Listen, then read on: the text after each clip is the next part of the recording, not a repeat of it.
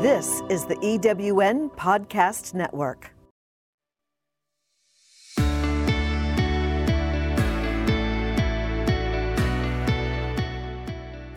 Welcome to Driving Outcomes, your source for inspired solutions to address the most pressing leadership concerns of today. On each episode, we examine the latest developments in applied research and education and how it impacts your business and social outcomes. Our host, Tracy Shirachi, brings you conversations with groundbreaking researchers, educators, and business leaders who are changing the face of leadership every day.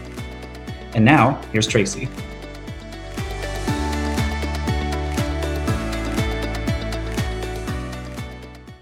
Hi, everyone. I have the pleasure of introducing Linda Christopher today. Linda works for Riverside Unified School District. And Linda, maybe you can start by describing your role and kind of a little landscape of, what the school district is going through, what you guys are working on. And a lot of listeners would be interested to hear, what our school district's going through right now and what are you seeing? So. Well, it's great to be here, Tracy. I'm the manager for grants and project development with Riverside Unified School District, and we've met because we are working with the MARC on an NSF grant about air quality, actually, which is really exciting. We have schools and high school students who are diving into air quality research, which is really relevant in Riverside, California, since it has some of the worst air quality actually in the world, unfortunately. So that's where we met. But other than that, what's happening in the public school right now is amazing work done by people who would not normally do such amazing work, I think, if that makes sense. They're stepping up, they're creating new ways of instruction, they're adapting to new forms of technology that have not been used before. And I believe that I've seen the best in humanity actually during this time, because we all have our students at heart. And I know that may sound corny, but we have a saying, in our districts, it's like, we just love them and we're going to love them more. And that's how we feel about our students. Well, I think what you're highlighting and what I appreciate is the discussion around community and the positivity of the pandemic, because sometimes I think oftentimes we focus on the negative and then we get even more negative because we're talking about that. And I think sometimes what we need to do is focus on the positive and the change that occurs as a result of that. But I think what's interesting that you highlight is it's atypical in the sense that you guys have a school district have applied for a NSF. So for those who are listening, it's a National Science Foundation grant and focus on air quality, but also working within the school district, right? To focus on that as a research topic, which for some of our listeners, they're more familiar with research being at a university level or higher education or research institute. So I think what's really interesting is to hear like a school district kind of enter that same realm, but approach it in a different way. And so just curious to know more about the air quality project for our listeners in terms of what's the purpose or what's the rationale or reasoning for why Riverside specifically decided to do this. Well, fortunately in Riverside, we are down the street and around the corner from the University of California, Riverside, which is a very burgeoning research institution. They used to be known for entomology and agriculture, and they've really stepped up and they've created a whole research institute around air quality. And also the California Air Resources Board just is building a brand new headquarters right there, again, down the street and around the corner from our school district, right next to the university.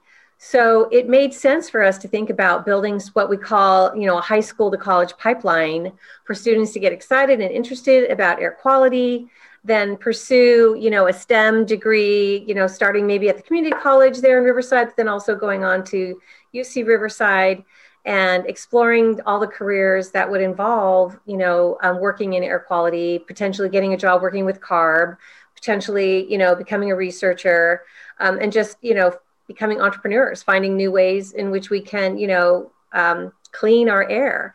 So it just seemed like it was relevant. Students are very much interested in the environment.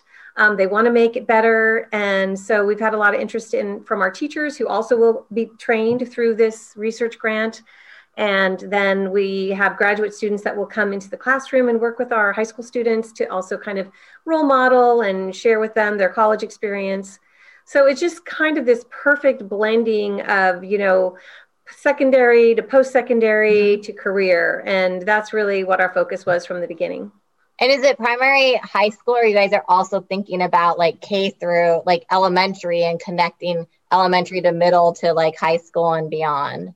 Yeah. So what we want to do is once we train the high school students, we want to create kind of what we're going to call like air quality ambassadors, and have the high school students go and then mentor middle school and elementary students about what they've learned around air quality. And one thing that is a big part of our grant is for students to understand how to monitor they monitor big data sets, but they're coming from very user-friendly air quality monitors that are only like, $200 that are pretty, unbreakable. And so to, have these air quality monitors around their neighborhoods, in the school parking lot, actually in the classroom, funny story about that, I'll tell you. Then understanding how to collect the data, analyze the data, and understand what's happening with the, with the particulate matter, et cetera, and the carbon that's happening. Emissions and all that. But that's, I think, amazing, because I assume like part of it was kind of the school district initiating this with UCR. It wasn't necessarily only waiting for UCR to say, hey, we need K through 12 kids or high school kids to participate in this. It was very much like the innovation and the entrepreneurial mindset of the school district to pursue something like this. Right. It really started several years ago with just one high school that had built a relationship with the university and with actually the California Air Resources Board, and also another nonprofit in California that works to build awareness around air quality. So it was just kind of this perfect, you know what I mean? Kind of like the stars aligned. Perfect storm, and all the stars aligned. And all the same people were in the same room at the same time. And it just seems like, wow, of course, let's go for this, because it, the next generation science standards especially are talking about, using things that are relevant and hands-on and studying local phenomena. So it just, again, fit right into that. But I think it's smart, and I say it's smart, and it may sound, I use the word innovative, but I say that because I think as people are thinking through education, especially K through 12 and higher education, it needs to call into question a different approach to it. And rather than wait for the parties that typically have pursued these grants or waiting for that research, like, why not be that school district out there that says, you know what, our kids aren't getting the hands-on education, or our kids aren't getting that science exposure like they used to, 30, 40 years ago. I remember when I used to be in elementary school, I was touching everything. Right now, I don't even know if some schools have science programs anymore with animals and stuff. I know a lot of private schools do, but it's like rethinking through how education is approached and really understanding and filling those gaps, which you guys evidently identified and literally came up with the right parties at B to be like, let's do it. And I think that's a strong role model for others during this pandemic, because a lot of school districts and a lot of schools and academia in general is trying to understand where they go from here. And I think it's collaborating, like you highlighted, and just, hey, wait a minute, we have all the resources here of higher education. We have the school districts, right? Why not just talk about it and come up with something that sounds fun for the kids? And I'm sure the kids have a lot of fun just testing out these emissions, understanding what it is, and even bigger picture, it evolves into an actual career. And that's literally what we're trying to inspire in our kids is, what is it that you're passionate about that you're going to pursue as your future career? And I think maybe that's lacking sometimes. I'll have to go ask my 5-year-old, but I'm used to people saying like, I want to be a baseball player, or I want to be an astronaut, or I want to, it could be anything and everything. And I think of late, I've heard her say that she wants to be a doctor, which there's nothing wrong with being a doctor, but there's a lack of aspiration there. In terms of like, it's more practical than it is, I want to be an astronaut. I want to be a marine biologist, like anything, that the mind can envision. Right. And I think, that even in high school, sometimes students don't know what they don't know. And so we're giving them, this whole new world of what's out there. And what's great about this grant is the teachers that are going to be doing the research themselves aligned with the university professors and the graduate students, we're having math students, math teachers, social studies teachers, science teachers, and even English teachers. We have a school counselor that's involved. We're having everybody from across all curricula participating, and then they're going to find ways in which they can utilize this knowledge about air quality in their own classroom, in their own curriculum. So, for example, if you were a social studies teacher, it would be, how do you advocate for clean air? What are the policies that can be created around clean air? Then like math and science will be more about data collection and analysis and things like that. And then anything, even PE and of course biology teachers will be talking about the health ramifications of bad air quality. So it wasn't just a sciencey thing, you know what I mean? It was really broad sweeping. It's more inspiration. And what I like too is that it's not just a science thing, which sometimes I think that's what's mistaken by a lot of parties is people get either turned on by science or turned off by science, but we're also like not acknowledging that isn't science all around us in our day to day. So we should, we naturally subconsciously embrace it, even if we don't label it, right, as science. Mm-hmm. But I think it's really inspirational what you've shared, because that's what you want for education, is that exploratory creativity aspect of it that we've kind of, I think, overall diminished over time to be more about state scores or grades or tests. And that's also why the next generation is very much programmed a certain way to almost answer things a certain way, when we really want them to be more free and more creative about that. That's why I use the example of my daughter that wants to be a doctor, not because I have anything wrong with whatever she wants to be. I fully support, but it wasn't like I want to be a fairy princess, or it lacks a little bit of the creativity.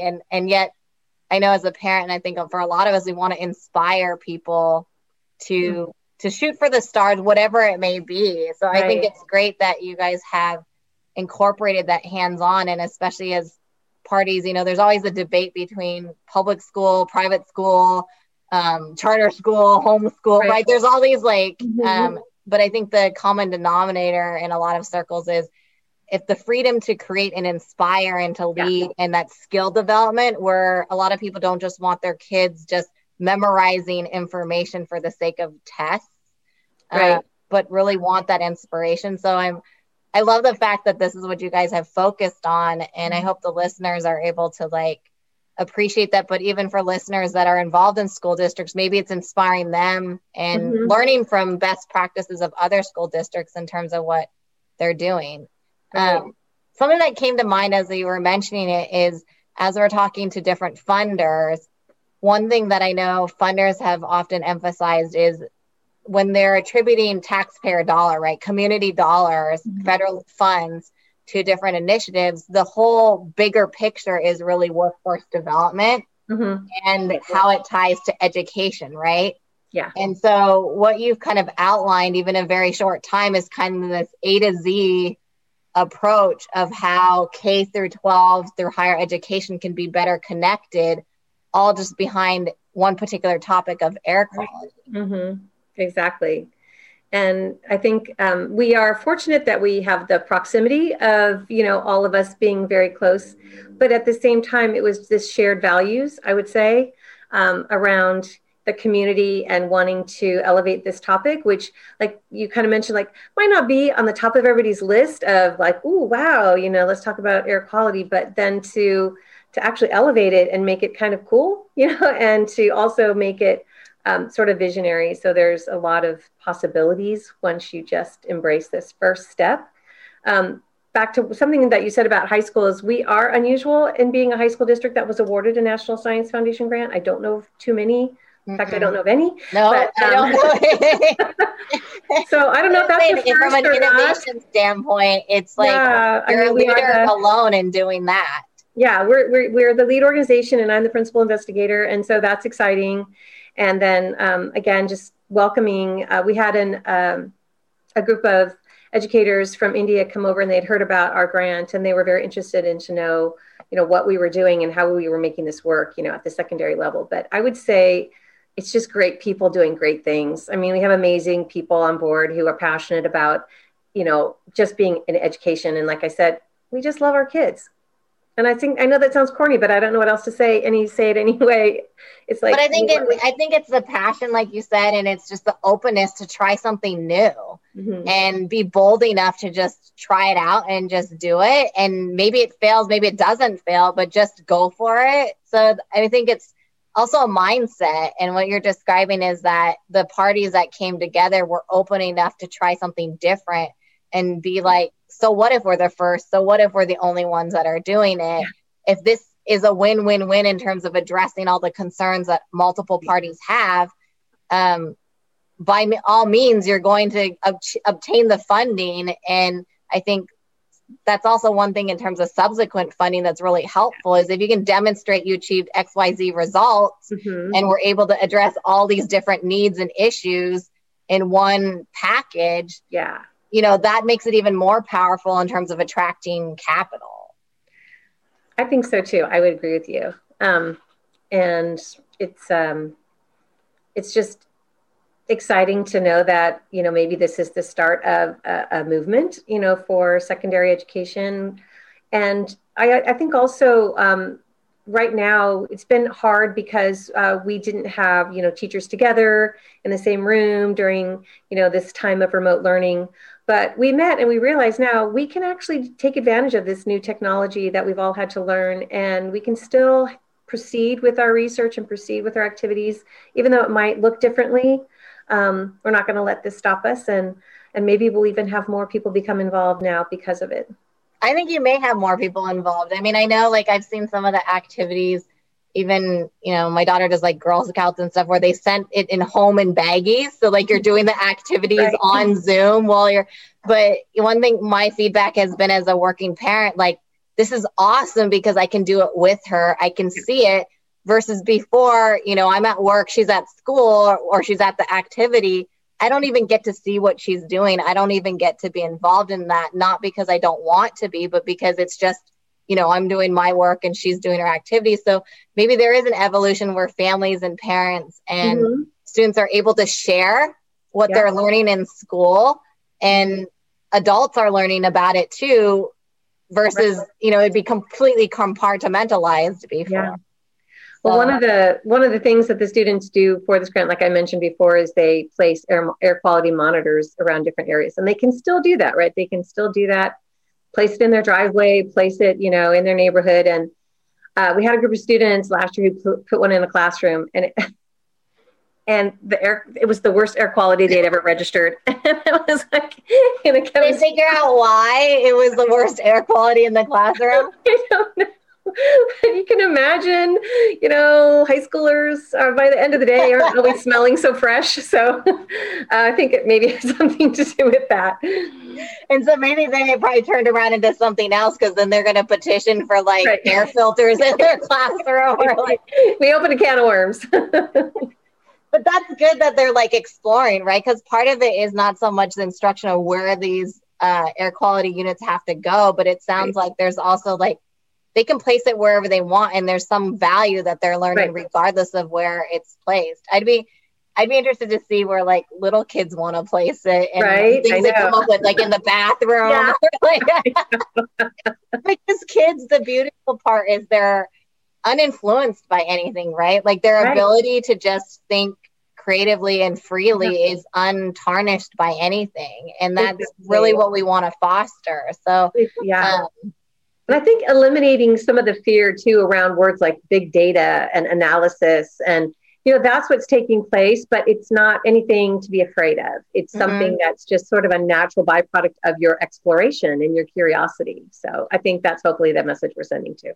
And what I appreciate about you saying that too is we use data all the time. We just don't realize it. When we make decisions, we use information, which is data, to make decisions too. So it's not as fluffy or as hard for us to get our head around if we really think about it. It's almost subconsciously to make decisions. We're taking in information consistently all the time and processing it in order to breathe or move or whatever it may be. Exactly. I'm excited to see where everything leads. And I really appreciate you sharing, Linda, like what you're doing in your school district and how instrumental it's been, because I think it's a great way to inspire other schools and share what's going on so that there's more collaboration and the broader community can hopefully learn from each other. So I appreciate you taking the time today with us. Sure. We appreciate our partnership with the Mark too. So thank you for all the work you are doing to help us make this like one of these, like seminal research projects. Hopefully it will go big. Well, I have no doubts it will go big and continue to go big because of what you're focused on. So we appreciate that too. Okay. Thank you. All right. Thank you.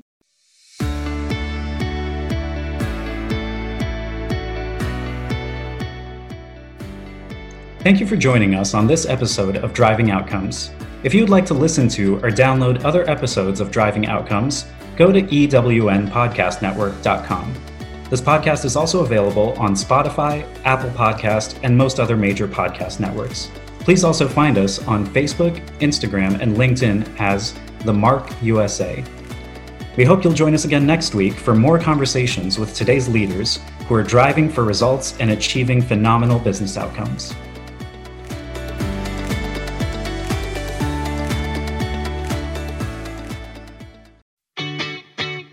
Have you ever asked yourself this question? Why is it so hard to make a buck? I know I have.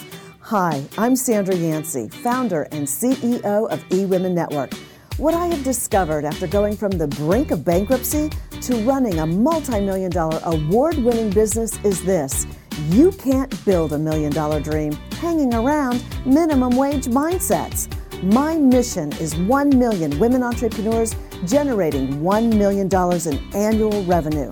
So here's what I've done. I've created the mother of all entrepreneur success programs that you can access online on your time. It's called Monetize Me Now. It's a 7-module online course that is 100% my success formula, covering mindset, mission, management, motivation, marketing, and measure. Come on, take my hand and I'll show you the way to learn to earn flowing revenue for your business. Visit monetizemenow.com for details. Calling all speakers, eWomen Network has speaking engagements all over North America that must be filled. Are you a gifted messenger, author, expert, or successful entrepreneur that can help women entrepreneurs grow their businesses? Our mission is to help 1 million fulfilled women each achieve $1 million in annual revenue. If you're a speaker that can help women prosper, go to eWomenNetwork.com and sign up as a pro member of our Speakers Network. That's eWomenNetwork.com. Thanks for listening. This is the EWN Podcast Network.